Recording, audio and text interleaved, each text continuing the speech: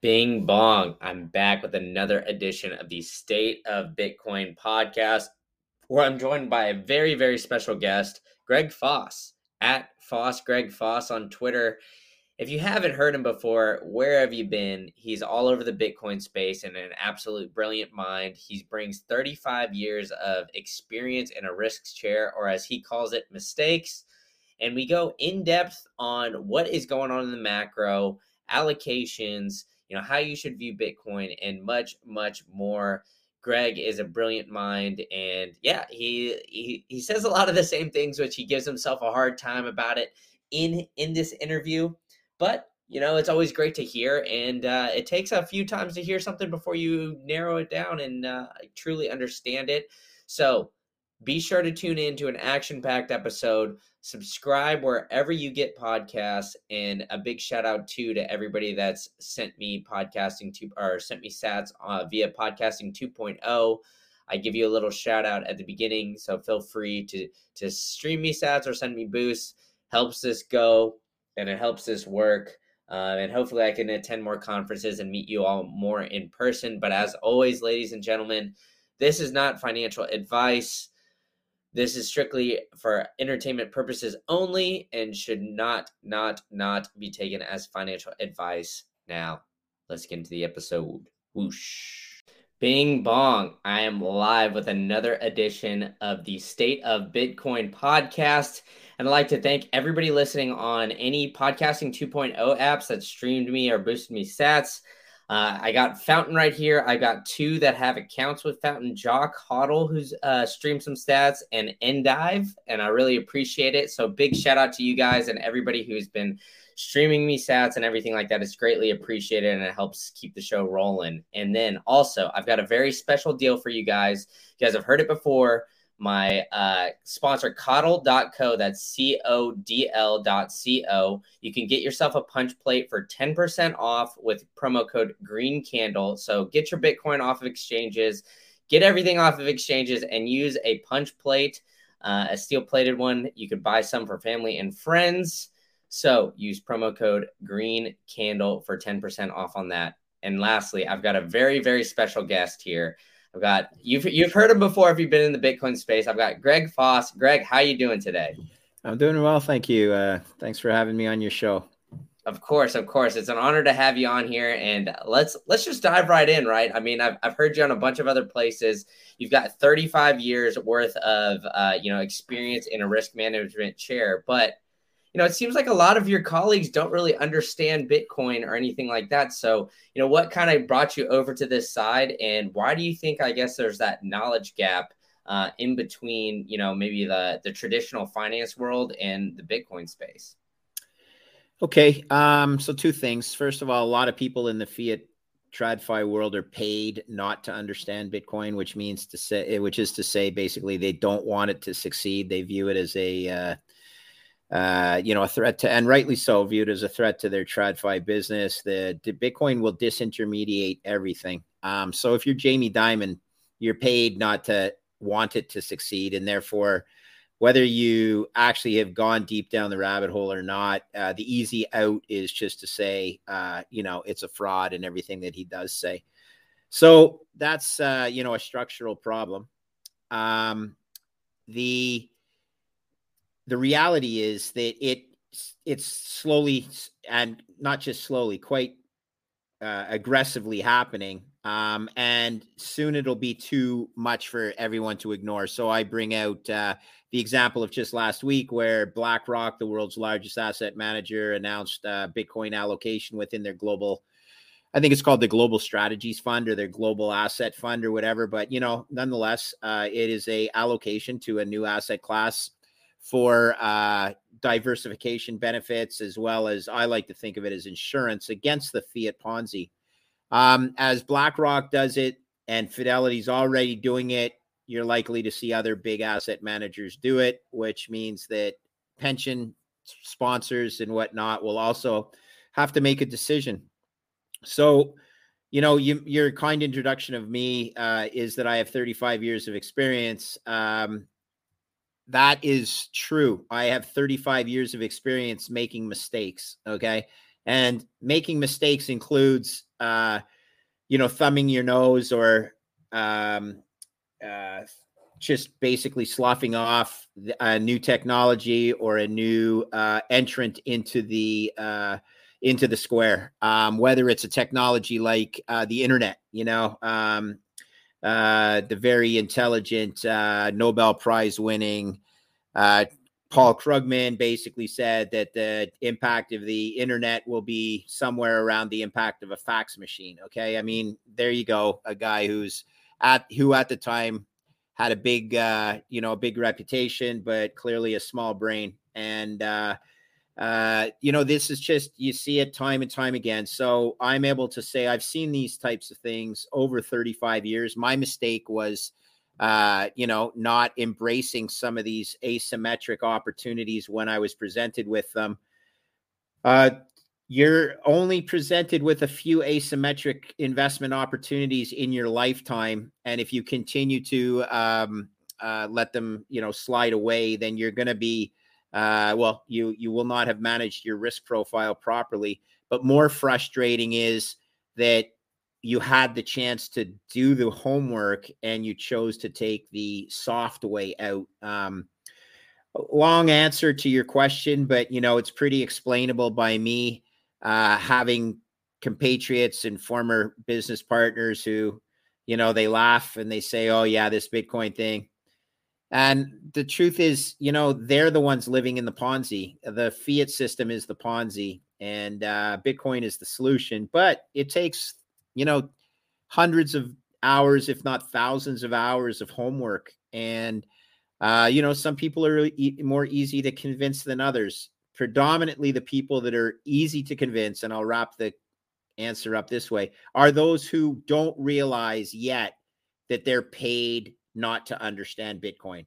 So eventually most people are paid not to understand Bitcoin because their fiat job depends on them not understanding Bitcoin. But over time, the young kids, they're not, they have a wider lens. And the old guys will be either thrown out to pasture or disintermediated, and that'll be unfortunate that they didn't do their homework. Yeah, and I mean, you kind of alluded to it, right? The fiat Ponzi, and it seems like it's obviously, from a personal level, it could be, just borrowing a bunch of money from debts for banks to buy, homes, other assets, things like that, and it's just kind of like this endless cycle. And there's kind of like, I don't know, in the financial, personal finance space, it's more of like using smart debt. So the people who use smart debt and kind of gain farther and farther behind, but use it correctly, are the ones that, become generational or create generational wealth for themselves. But it seems like countries have kind of gotten down this path as well. And, all other fiat currencies are kind of failing. So, why do you think that Bitcoin, I guess, could possibly, I guess, go deeper and like fix all of this? Because it seems like we've gotten such a, I guess, a bleak path that it seems like there's the way that they're going to figure out, or the way that they're going to get out of this is by essentially just printing more money and trying to claw their way back out. But it doesn't really seem like there's any clear path to, I guess, the Bitcoin standard, so to speak. Okay, well, let's take that in two things. First of all, they cannot possibly claw their way back. It's mathematically impossible. Okay, so I like to rely upon mathematics. I was an engineer in undergrad, and math is truth. Okay, as far as I'm concerned, and it's mathematically impossible for them to claw their way out of this debt spiral. So fiat debasement is a certainty, because when you're in a debt spiral, the only way to solve the difference between revenues and paying the interest expense that you need to pay on your debt is by printing more money. Okay, it's called the error term. And so fiat debasement is a certainty because the currency printing the currency is the error term to solve the debt spiral. So that's 100% certain. And you need to insure yourself against that. Now, the reality is this system has existed for 100 years, the current fiat system, although fiats have existed for thousands of years. But ultimately, every fiat does fail. And the reason they fail is over and over again because of the undisciplined nature of the people running the system. So it will happen. It won't happen all at once, and it will start with the periphery countries. We are already seeing some of those currencies fail, but it'll eventually move into the G20 countries. So Turkey, for example, Argentina is a G20 ranked country, and Turkey's G11, and both of them are in big trouble.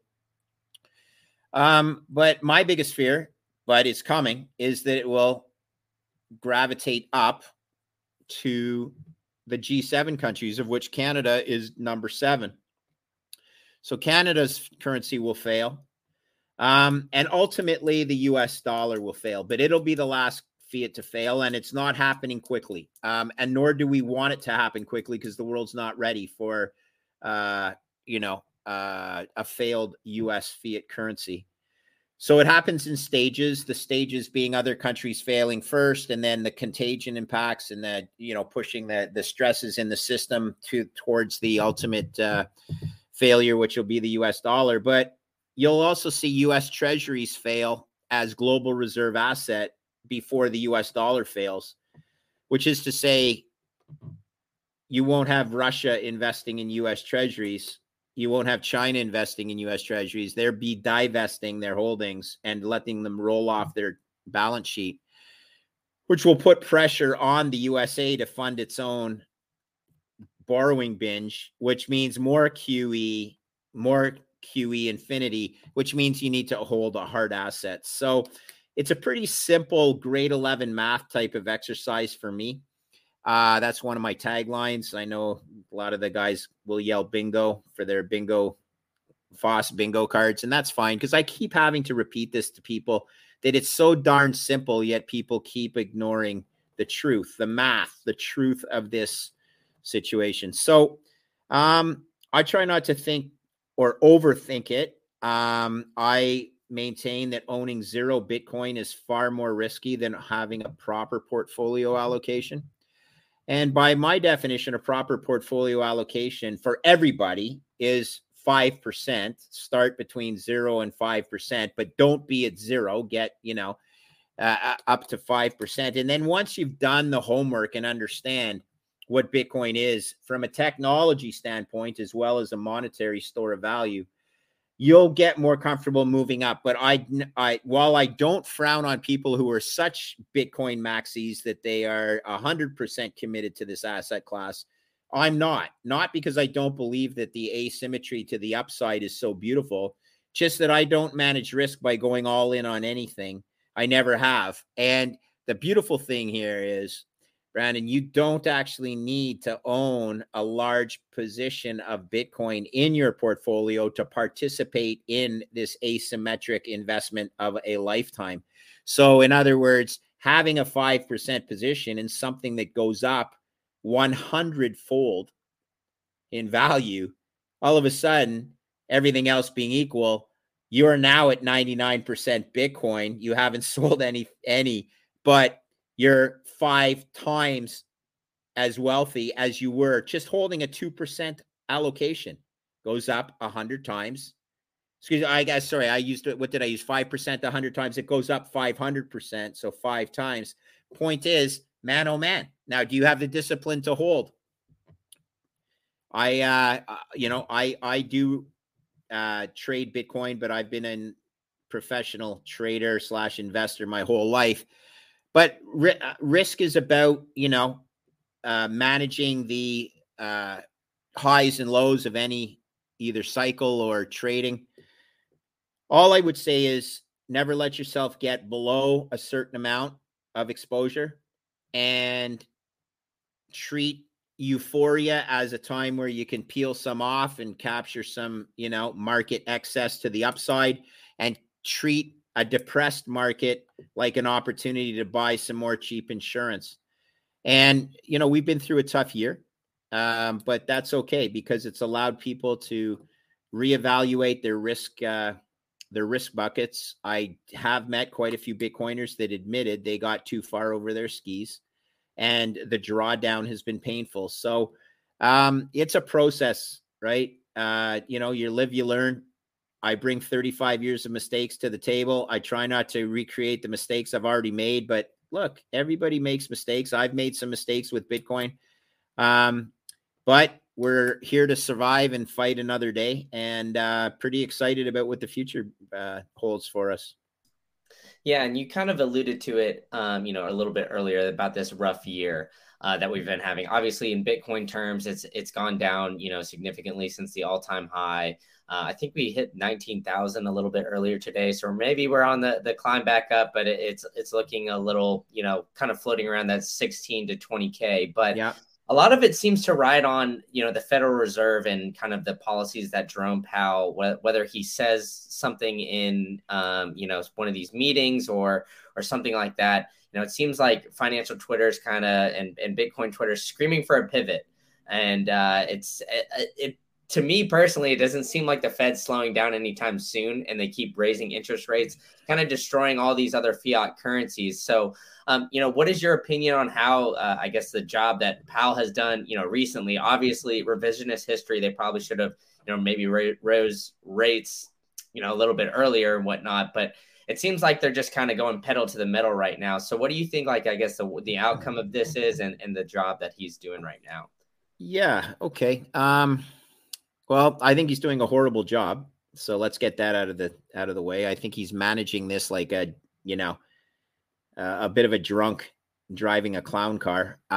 Because what has he done? Well, he's sort of like at the original outset of this clown car escapade. He says, we're not even thinking about raising interest rates. Okay. Well, hey, knucklehead, you should have been thinking about raising rates because you waited too long to think about raising rates.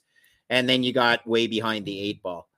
And then when he's behind the 8 ball, he's decided that he's going to raise rates the fastest of any central bank, Fed central banker in the last 4 decades. Okay. So the rate of the pace of rate increases is the fastest of any other tightening cycle.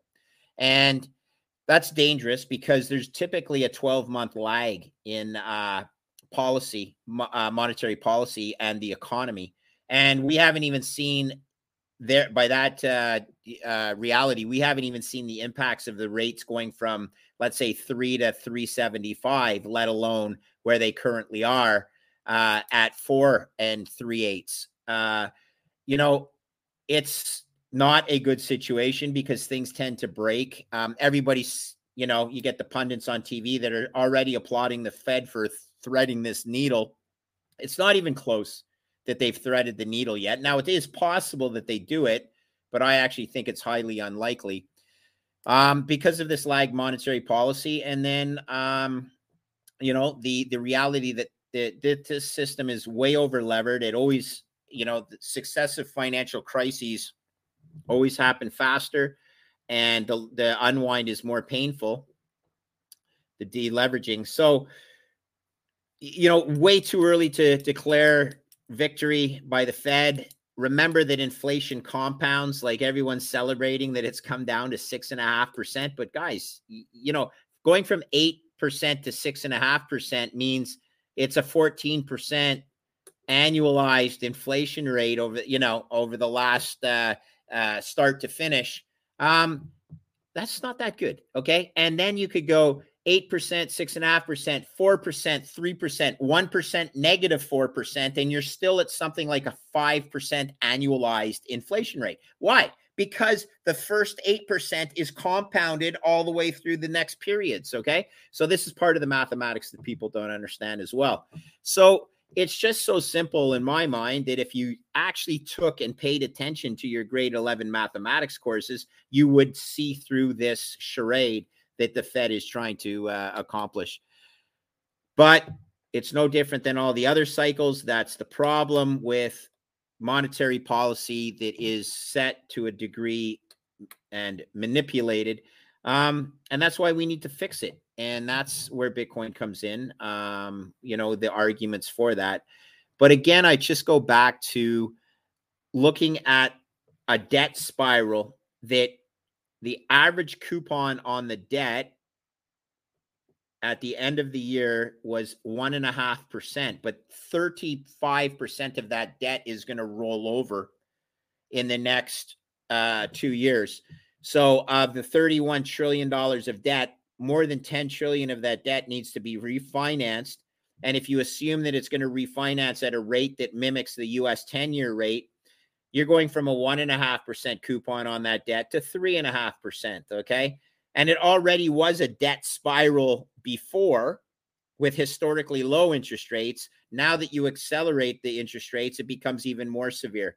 So the Fed can suck and blow all they want and say that they've done a good job in containing inflation, which is not true. But the reality is, I don't care, because the bigger picture is fiat debasement, the certainty of fiat debasement, and therefore the need to hedge that reality.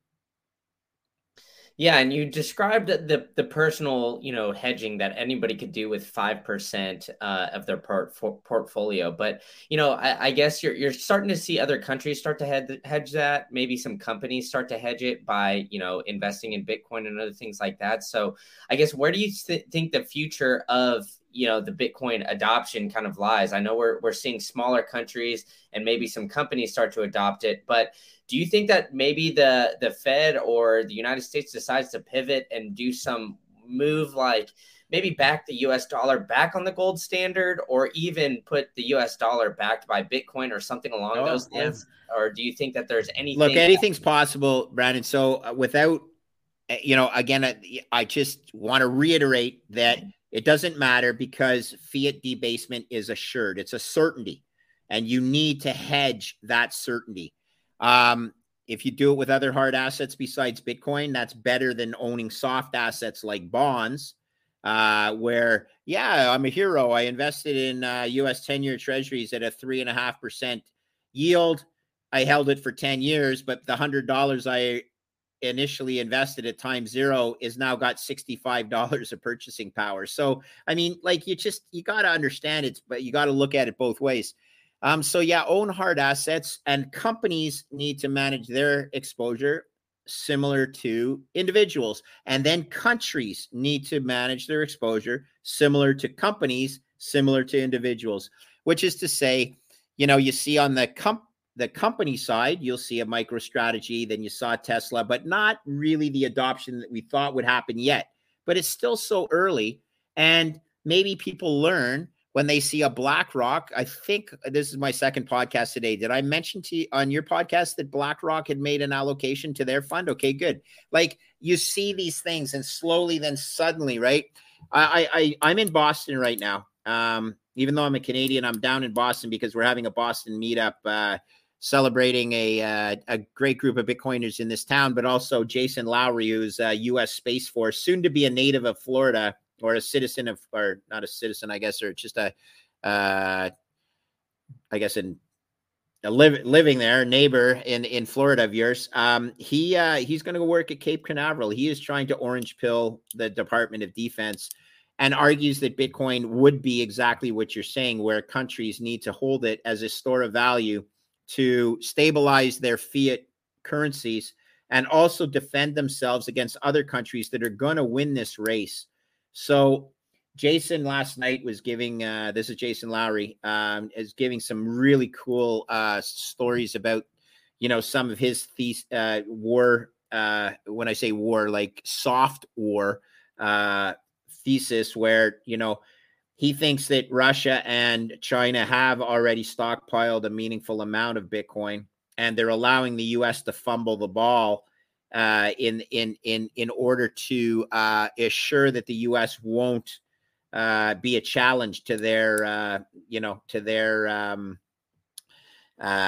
holdings of Bitcoin. And it's like gold. Both of those countries are stockpiling a bunch of gold, and all for the same reasons, because they don't want to hold U.S. treasuries as a store of value, because that is a bad risk management decision, much like it is, in my opinion, for small investors to hold too many bonds or fixed income instruments where your principal value is debased because of the debasing currency.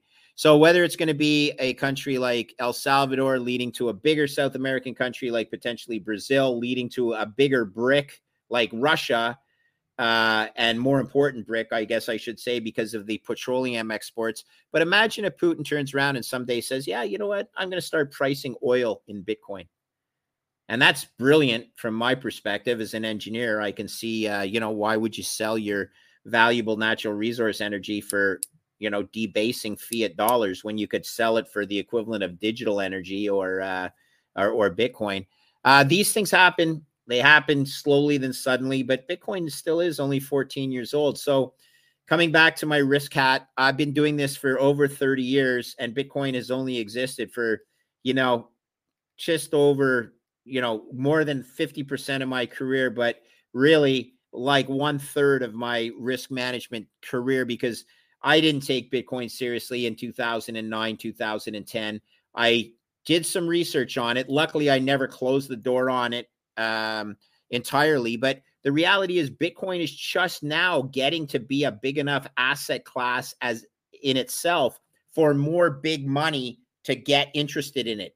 You can't own all the Bitcoin at $2 US per Bitcoin and then you own it all and then it doesn't do anything because you own it all. Like, you have to wait for it to get dispersed around the globe, allow it to create the network effects that are making it so exciting. So it's always going to be game theory. Try not to overthink the game theory, though. The reality is, back to first principles, fiat debasement is 100% certain. It doesn't mean that Bitcoin succeeds, but as of now, I believe it to be the best horse in the race and the fastest horse in the race, as Paul Tudor Jones says. But again, do I own a little bit of gold? Of course I do. I own other commodities, silver, oil, etc. I'm not short bonds anymore, but I certainly do not have an allocation to bonds anywhere near what some of these 60-40 portfolios advocate. That's just dated mathematics and dated risk management policies. So it's not easy. Like, we're trying to break down so many different walls, but you chip away and you make your progress. Yeah, for sure. And you went into a lot there. So there's a lot to unpack, but about, Russia and, other countries kind of adopting Bitcoin. Russia, I believe earlier announced that they've legalized trade in crypto and Bitcoin for oil and other things. They haven't done a trade in it yet, Okay. but and they're not pricing it in that yet. But what kind of effect do you think that would take if, like a Russia or some other country would start to price things in Bitcoin, especially such a bigger, no, if they dethrone the petrodollar, it's so over. It's not funny. So, Bitcoin doesn't trade at 100,000. It trades at, I don't know, I'm going to say 800,000. Just, I'm spitballing here, because the face ripping rally in it it's unleashing the dogs, right? It's all of a sudden, oh my God, this is the reality that I have feared. Everybody is trying to manage their risk by hoping it goes away, right? Like, that's the USA position. Oh, let's pretend we're not studying it, so that if we don't study it, we'll cross our fingers and hope it goes away. Well, as Jason Lowry says, it's too late for that. It's here to stay.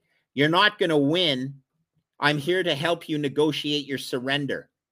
But you can negotiate your surrender and then embrace it and still be a winner. Okay. So lots of cool stuff. Game theory is a remarkable study of emotions and mathematics and probability, expected values, etc. All I know is Bitcoin at under 20,000. I'll run through some quick math for you. I have a price target on Bitcoin of over 2 million US dollars per Bitcoin in today's dollars.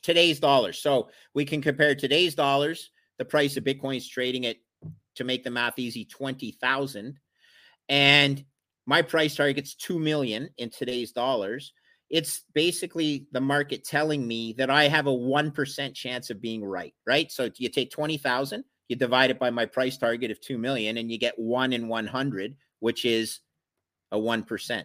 And I'm like, okay, guys, I can look you in the eye and say, I'm not 100% certain Bitcoin gets to my price target, but I'm way more comfortable than 1%. So ship it in. Stop belly aching that the price has gone down. You should look at this as a gift. And we'll talk in a few years, maybe 20 years. But this is the kind of trade where you have to be patient. You have to change your allocation as the information changes. Don't be a Peter Schiff who at $10 said don't buy Bitcoin, and then celebrates the fact that Bitcoin goes from 50,000 down to 16,000 and says to, see, I told you, don't buy it at $10. What a loser. Like, you got to call out these fucking clowns as it exists, because, oh, you didn't buy it at 10. And thank God that means you didn't own it all the way from 10 to 50 to see it go from 50 back down to 16. Like, just the worst risk management attitudes, and the amount of hubris involved in these talking heads is sickening, because that's not how you manage risk, and it's not how you manage reality for your children and for future generations. Yeah, for sure. And I couldn't agree more. But it seems like, although, Bitcoiners kind of like to categorize it, as an asset and other things, savings technology, what have you, it seems like it's been fairly correlated to a lot of the way that growth stocks move in the stock market and everything like that. So, I guess as we're coming to this, the Fed obviously rapidly moving, raising interest rates and kind of continually going along with that, Bitcoin's been hit very hard in its price target, and this is kind of the first, I guess, within Bitcoin's life cycle that it's going through a huge macro event where it's obviously a potential recession. We could go back and forth whether we're in it or not, and maybe even a global depression at this point. So, I guess, how do you see the Bitcoin reacting with all these various macro factors and the Fed kind of continuing to raise rates? Well, okay, let's try and dissect the reality of the global macro TradFi scenario, which is rising interest rates and a risk-off environment where Bitcoin is being improperly traded by traditional finance guys as essentially a short volatility asset, or correlated to other short volatility assets like equities, which is to say, when you're invested in a short volatility asset, when the VIX increases or volatility increases, you get hit because you're short it and it's going higher because you own an asset that goes down. So equities generally go down when volatility increases. So that's a short volatility asset. Treasuries this year have been a short volatility asset. They are traditionally more long volatility, because when equity vol goes up, people run to the safety of treasury bonds, but that didn't work this year. The point is very simple.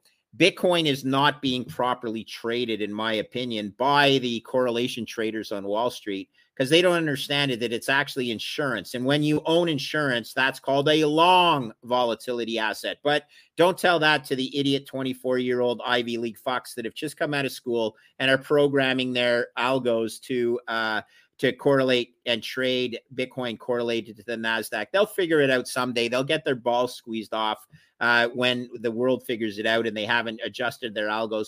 But I digress. Let's not get mad at them, because so far they've been right and they have more money and they're able to make these correlations work until they don't. Okay. And that's when they get, their faces ripped off. Why? Because they're short something that is insurance. And when Russia announces they're pricing oil in Bitcoin, instead of being long it, they're short it. And guess what? They run to cover, and so does everyone else. And there's a price spike that's monumental. But I wanted to also say, within the digital asset ecosystem, there's been huge event risk that Bitcoin has hung in like a champ. So starting with Terra Luna, or whatever that Do Kwon idiot designed there, that stable coin, algorithmic stable coin. And then the fraud that's involved in the likes of Celsius and FTX. And look, Bitcoin, TikTok, next block, its price has gone down, but it's still, above prices of a couple of years ago. And that's very positive, in my opinion. So you have what the Fed's doing on a global macro basis and impacting risk assets to the extent that drove the calamity at Terra Luna. No, I don't think there was very much correlation in that at all. That was absolute stupidity of people like Novogratz promoting an algorithmic stablecoin that had no basis. They basically redesigned fiat. That's what Terra was.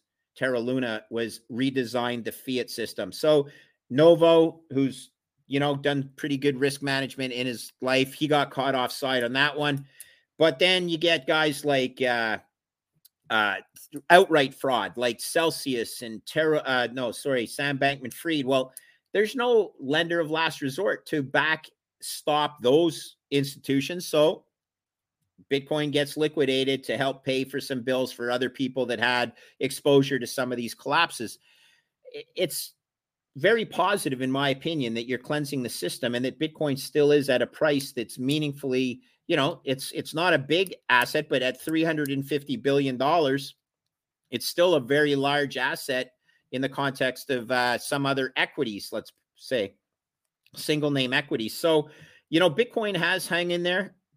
The direct correlation with Fed raising interest rates, mistraded by Wall Street, but I think that'll change over time. Did it precipitate the collapse of the digital asset ecosystem? Perhaps a little bit, but that's healthy in my opinion, right? I get all these fraudsters out of the system, and these token, when you get airdrop tokens and all the stuff that goes along with the centralized tokens and the fraud that goes on there. So Bitcoin, it's done pretty well, you guys. It hasn't been easy. And again, if you own too much of it and you were celebrating at 70,000, but you didn't take chips off the table and now it's 16,000, I bet you anything your next trade is a sale, not a purchase, when in fact it should have been the reverse, right? When everyone's yelling, you're in there selling. When everyone's crying, you're in there buying. Well, the smart money has been buying because everyone's been crying. So they're in there buying, and now you're seeing the price stabilize, historic lows in volatility in the price of Bitcoin. And then a couple of good news headlines, a couple of stabilization in the Bitcoin mining ecosystem. And all of a sudden, Bitcoin feels like it's getting a little bit of a bid, but it doesn't matter because it's still so stupid cheap. It's only giving me a 1% chance that my $2 million price target is accurate. So then I don't overthink things. And I say, all right, try not to look at the price. Let's see where the price is in 1 year time. And that's, the better way to, not outthink yourself. Yeah, and so you brought up a lot of the fraud that has gone on, right? The FTX, the Celsius, and some of these other things, these Terra Luna and other big catastrophes in the digital asset space that have kind of, I guess on the outside affected Bitcoin. But it seems like a lot of these exchanges have been issuing, what we call the paper Bitcoin, that maybe that when you buy it on some of these exchanges, they're not always truthful. And then when you try to, all of a sudden take it off, you don't have your actual Bitcoin. You just kind of have it sitting on an exchange. Do you think that kind of almost kept the price depressed? I mean, at like the all-time high, because I mean, we did get to, 69K, 70K about, but maybe I guess if it was actual Bitcoin, it would have been, I guess, realized it was a little bit more scarce and that price would have accelerated even more. Yeah. And then it's kind of stabilized down at the 20K range right now because of that. But, what are your thoughts on that? And I guess, the overall like exchange ecosystem.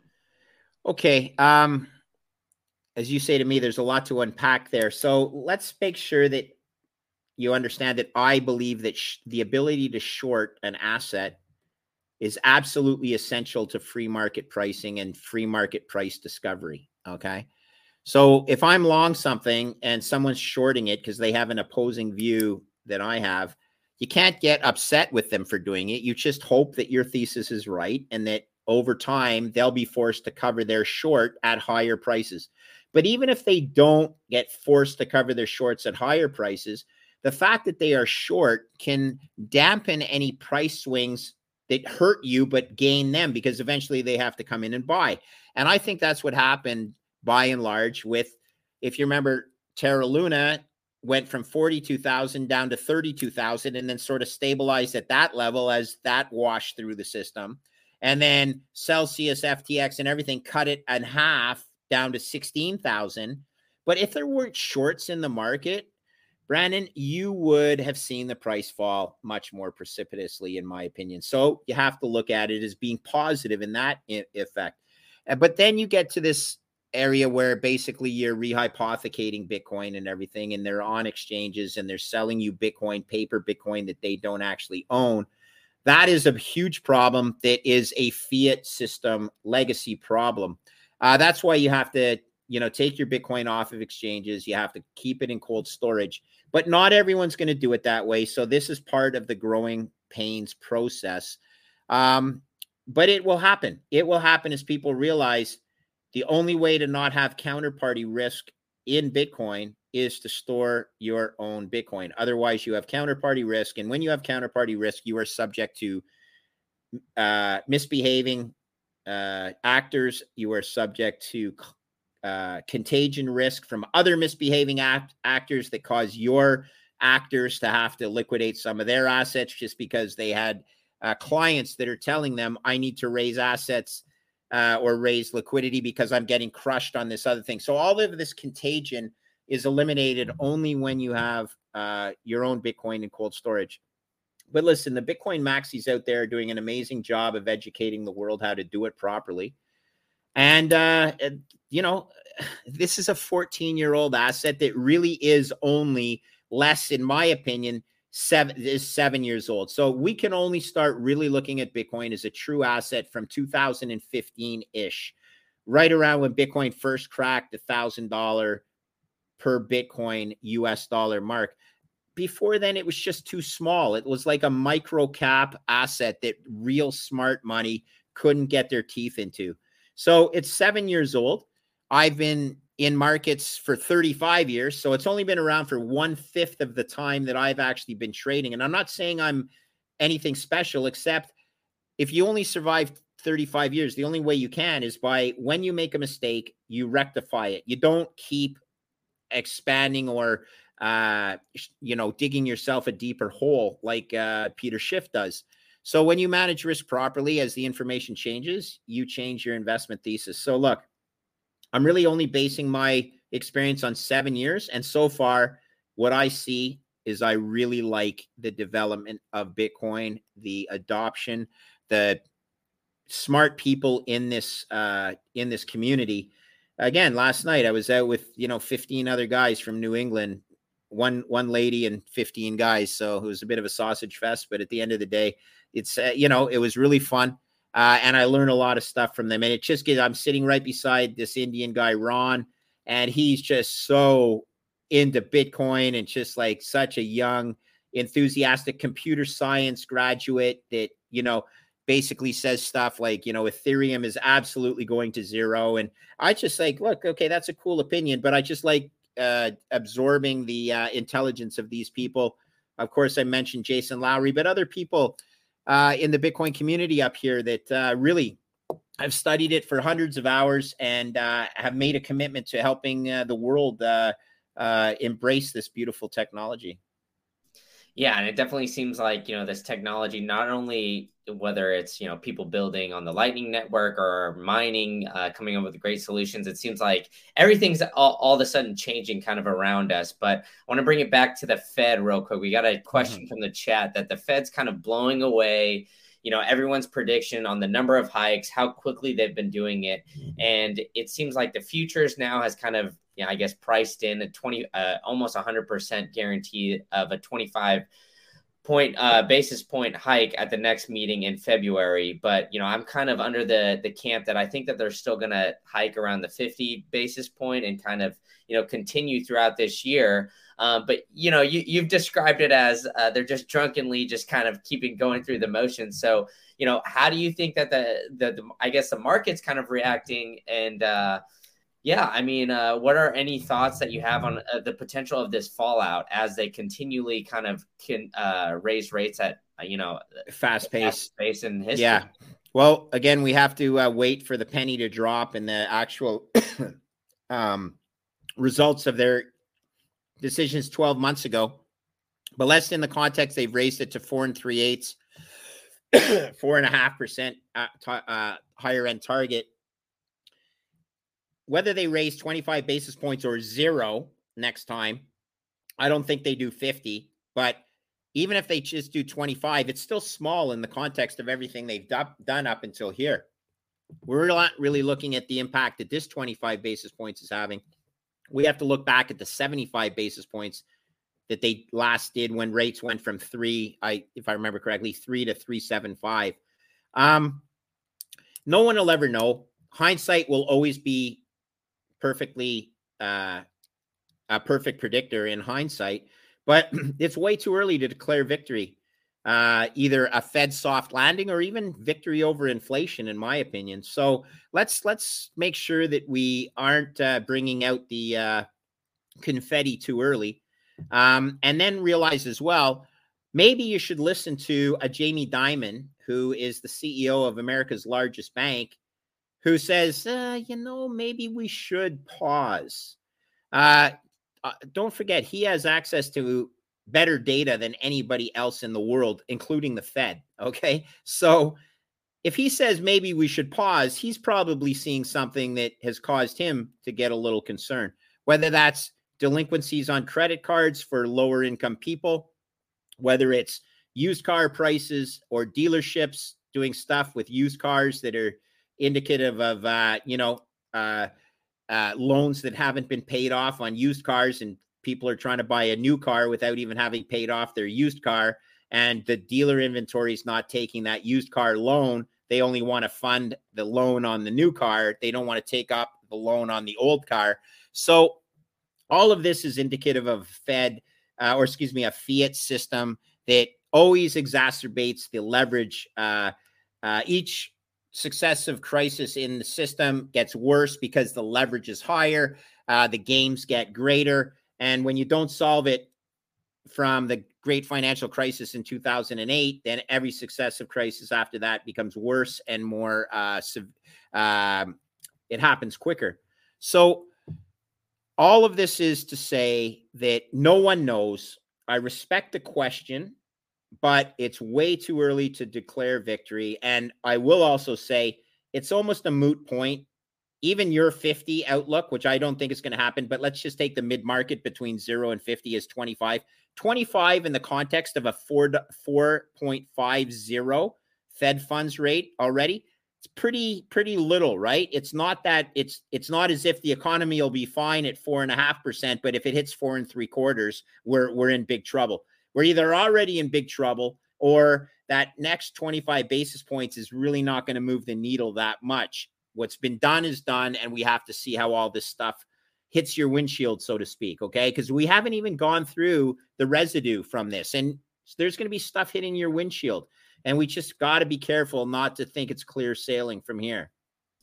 Yeah, I agree with you. I think it's all Monday morning quarterback at this point. The little American saying that we got down here. But I'm going to take one out of your fellow Canadian, BTC Sessions. He always asks this, and on his Friday shows. But you're down in Boston. You're meeting a lot of Bitcoiners. You're traveling around, going to all these conferences. What makes you most bullish on the space going forward in 2023? Great question. So shout out to Ben Sessions, just one hell of a guy. A great Canadian, as Don Cherry, who I don't know if you know who Don Cherry is, but he's a hockey commentator. A great Canadian boy, okay? Yeah. 2 thumbs up, okay? So Ben Sessions. Why am I bullish? I'm going to take a quote from Matt Odell. I'm super bullish on Bitcoin, but I'm super, super bullish on Bitcoiners, okay? I've never met a community of kids mostly that are younger than me. I mean, Larry Lepard is out there. He's a couple of years older than me, but I'm pretty old, all right? And so most of the people that I hang with and Larry hangs with, and we enjoy hanging with the younger kids, there's some really, really good people in this system. They're inquisitive. They are tough. They are hardworking. They do their homework. They don't take bullshit. I'm bullish on Bitcoiners. So why am I bullish on Bitcoin? Because I'm bullish on Bitcoiners, and I hope that sums it up. What a great community. Men, women, different religions, color, social beliefs, all of that come together and support a system that is going to change the world for the better, for the benefit of my kids.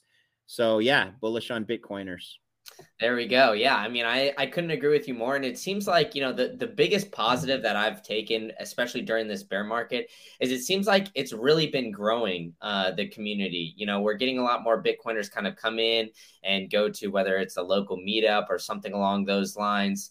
And they're sticking around, right? They're sticking around when the price is down, and we're not seeing a lot of people just FOMOing in and kind of getting rid of a lot of that fluff. It's a true, you're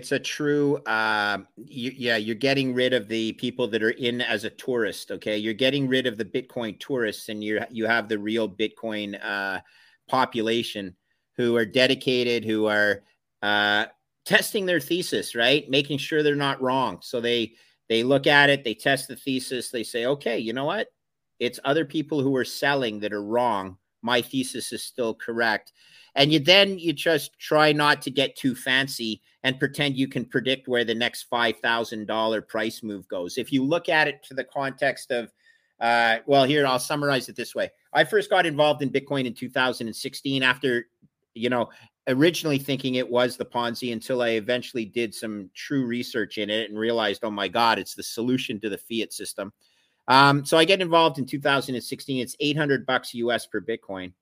I can look you right in the eyes and your listeners right in the eyes and say this categorically right now: Bitcoin is a better investment at 16, or call it $20,000 US today, than it was when I first got involved in 2016. So 6 years ago. Okay. Why is that the case? Well, we've seen central bank reactions to things like COVID.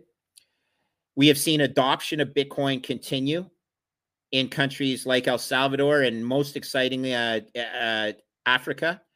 We have seen education. We've seen the blockchain TikTok next block. We've seen the security of the system increase. We've seen Fidelity come out with a price target, hold on to your hat, of $1 billion. $1 billion. The fifth largest asset manager in the world is saying by the year 2050, Bitcoin could be worth $1 billion US dollars. Not in today's dollars, in 2050 dollars, which means your house is worth, I don't know, 10 million, even if you just own it right now and it's worth 500,000, but not even, 500,000 is a lot of money. But the point is, these are the type of research that gets people thinking. And so Bitcoin today is a better risk adjusted investment than it was when I first got involved at under 1,000 US dollars per Bitcoin. And that's how you got to change your investment guidelines or philosophy as the information changes. Yeah, exactly. It's just math, right? That's your saying. So math and probabilities. This is part of the probability, but probabilities are based on mathematics. So you're 100% correct. Yeah. exactly. Well, Greg, you've been very generous with your time, and I really appreciate you coming on. Why don't you tell the audience where they can find you and what you got going on? Sure. Well, you know what? I'm proud to be a 60-year-old, almost 60-year-old Bitcoiner that uses predominantly Twitter. Maybe I'm going to get to Nostr at some point. Haven't cracked that egg yet, but I'm on Twitter at Foss, Greg Foss. I got a LinkedIn presence as well. But I also go to Bitcoin meetups, like I'm pretty open and with going to places. I traveled extensively last year, was lucky enough to go to Amsterdam, Bulgaria, Edinburgh, Scotland, El Salvador, Pacific Bitcoin, Miami. Oh, Madeira. I forgot to mention Madeira. Great island. So I've got to know Bitcoiners all over the world, and I'm a much better person for it. So let's hope I can meet some of your listeners. I'm planning to be at Bitcoin Miami. I'm going this weekend to Bitcoin Naples. Sorry, it's not this weekend. It's next weekend, the 21st of January. So yeah, you can find me in a lot of different spots. Sometimes you'll find me, just hanging out at a local watering hole. It's crazy that sometimes I've been on the ski hill twice, and I've met people in the ski lift lines that say, "Hey, Greg Foss, I recognize your voice," and it blows my buddies and my kids away that actually people recognize my voice. So yeah, I guess I have a bit of a distinct voice, and I keep saying the same thing over and over again, but fuck you guys, okay? I have to say it because you're too damn stupid. You haven't understood how beautiful Bitcoin is yet. So do it for your kids. Own a little Bitcoin. Get up to 5%. Do some more studying. And then reap the rewards of the most beautiful technology and insurance policy that I have seen in 35 years. Exactly. And the Bitcoin scene's growing in Canada as well. I think that there's going to be a couple conferences there Yep. this year too. So, Well, thanks to guys like Ben Sessions and Francis Pouliot and Jeff Booth, of course, a great Canadian Bitcoiner, Brad Mills, NVK, Rodolfo. I'm forgetting tons of them, but we're trying to do some stuff in Canada. We're trying to punch above our weight for a change. So thanks to guys like Jeff Booth, I think we're doing pretty good in doing that. Ben Sessions, did I mention him or not? But look, all of these guys got videos. They got good stuff. They're doing conferences, and I'm just happy to be a part of it. Exactly. So great stuff. And it was an honor to have you on. So I really appreciate it. Oh, And my we'll have pleasure. to do it again. And I'm sure I'll meet you in person at some point Okay. this year. Well, So thank you very much for having me on. It's very good questions and a real pleasant afternoon. Thanks a lot. thanks, Greg. Have a good one.